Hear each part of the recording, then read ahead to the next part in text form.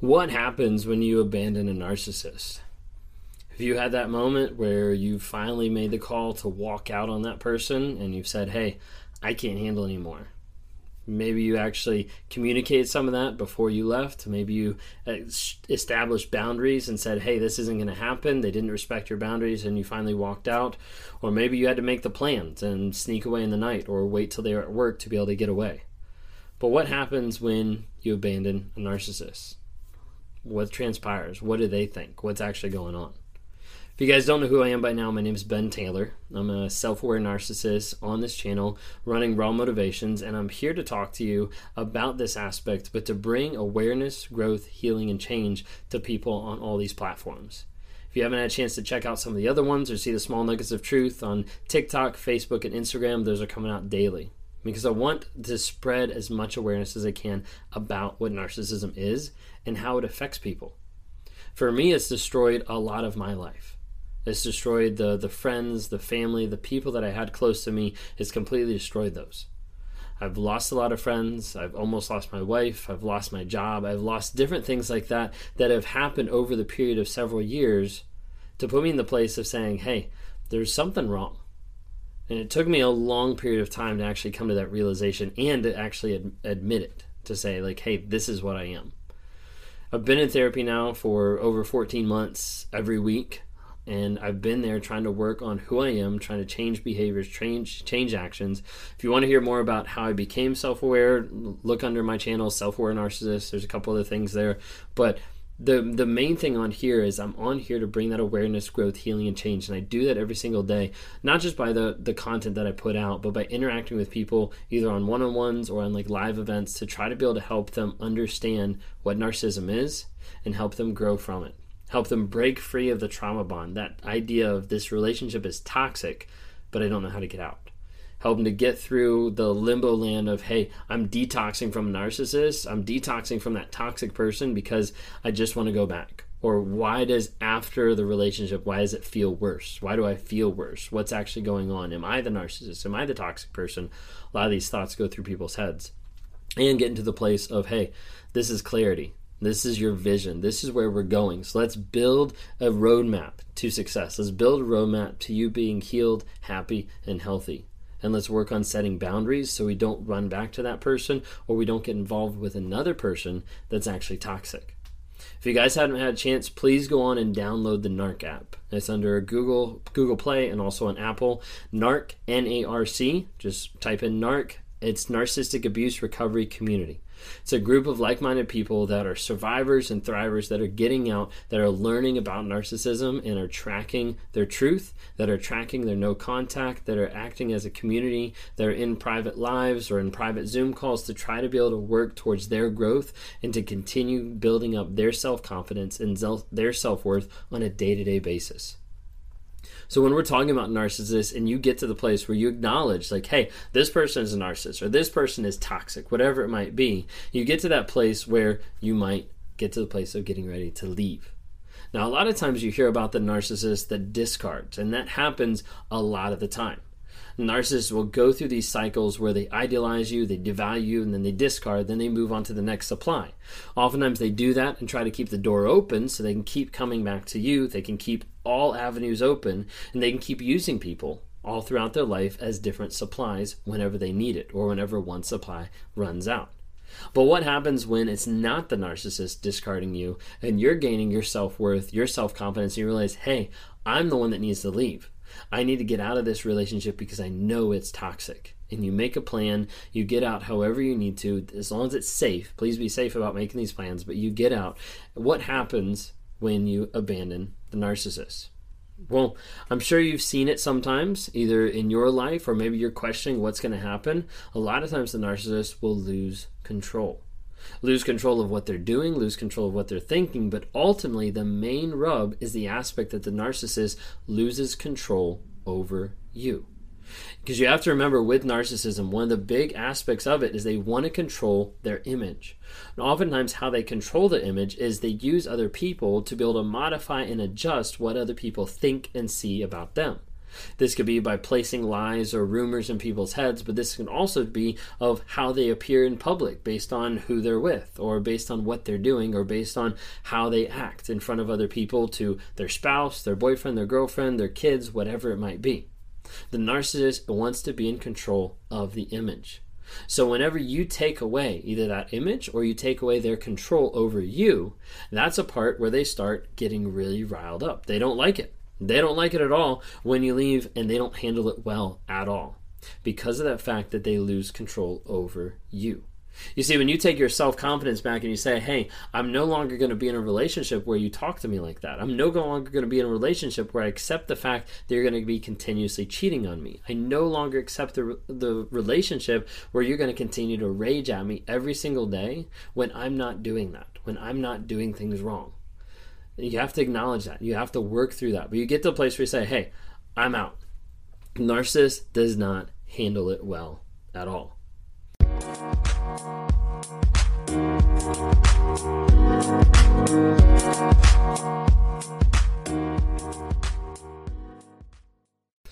Leading up to this, have you ever been where you need to go on a business trip? You were going to go out on a date with friends. You were going to go to a concert. You were going to do anything that's out and about without the narcissist, without that toxic person. How did it go? What happened? If you had different experiences, leave them down below in the comments so that other people know that they're not alone. But I guarantee you, a lot of people that have been with a toxic person start to see the tenseness and agitation raise up as it gets closer to that moment of you actually leaving on this trip, or you actually going on this date, or whatever it might be. And whenever it happens, you'll see the narcissist that'll flip out, that'll just rage on you, that'll cause something for that attention to be back on them.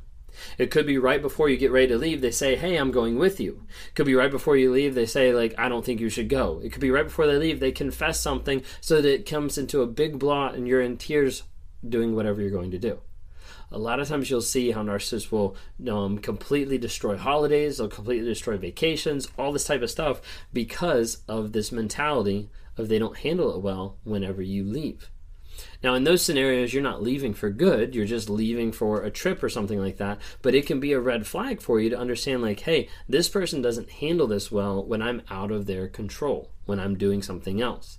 Often you might go on one of these trips, and then you're on one of these trips, and something happens, and they're blowing up your phone 24/7 because they're saying, you're cheating, you're doing this, I can't believe you would leave. Whatever it might be, they're going to rage at you a lot of times. If you're seeing this early on in the relationship, it might give you an idea not just of a red flag, but what might happen later on down the road if you break up with this person, if you get out of this relationship. A lot of times, these abandonment ideas of you actually leaving the other person will make this trigger that pops up on abandonment. It's an abandonment trigger where the narcissist thinks they're going to be abandoned, and it results in them losing control, but results in them not being validated. Results in them not having the attention put on them. So it's like, what do I need to do to put that attention back on me? It's interesting, Dr. Ramani talks about abandonment and the idea of being abandoned as like a primal instinct or like a primal fear. And that's one of those things that's going through the narcissist's mind a lot of times when people leave, is because I might lose that control. This person might leave me because they actually see who I actually am. Or if they saw who I actually am, then they would leave. And that goes back to that shame and that guilt and that honesty that they don't want to have because of what's actually underneath, what's actually going on inside. Very close to that abandonment is the idea of rejection. Rejection is really similar to abandonment because the narcissist thinks, hey, you leaving is your form of rejecting me. You leaving the relationship, you leaving to go out with your friends, you leaving, period. You are rejecting me. I can't handle that. That's not something that I accept because as the God of my universe, as the one person that's entitled to everything, what I'm not entitled to is you rejecting me. You see this in different aspects when you say no to a narcissist, when you reject like something that you want to do, or like whatever it might be. When you reject a narcissist, when you say no, when you put up those boundaries, you'll see them respond or spiral out of control or manipulate or run through your boundaries. You'll see multiple different things because they can't handle that idea of rejection. They don't want to feel that. They don't want to process that at all. Out of that rejection, a lot of times they want to be able to control what's going on. And it's normally that fear of rejection, that fear of abandonment that's going to control the narrative so that they can actually paint a picture that looks better to them. Excuse me. This might be a time where you go on a trip and you come back and they give you the silent treatment. That you go on a trip and they come back and they rage at you. Maybe even they go on a trip and they come back and they still rage at you, because it's still the idea of abandonment, of I don't want this to happen. I want to control the narrative, which a lot of times you'll have people that leave people ahead of time. Okay, you're going on this trip, fine. If we can't come to the same agreement, then we're done. You know, you're going to go do this with your friends. Well, I see you definitely don't value me, so I guess we'll just be done. I'm not sure we can continue doing this in this relationship because you're not putting me as a priority. The narcissist will try to flip it back on them to be able to have control over the situation and to make sure that they're the ones in control of you, in control of the situation, in control of the mask, and in control of the narrative that they're trying to portray. So if you're in a relationship and you leave for a period of time, you might start to see some of these red flags. It might give you a good idea of what's going to happen at the end of the relationship, or it might just give you a good idea that there needs to be an end of the relationship. So please be careful if you're running into these red flags with a narcissistic person or a toxic person. You might have a better idea, this is what I'm dealing with. So please be careful out there. Be safe.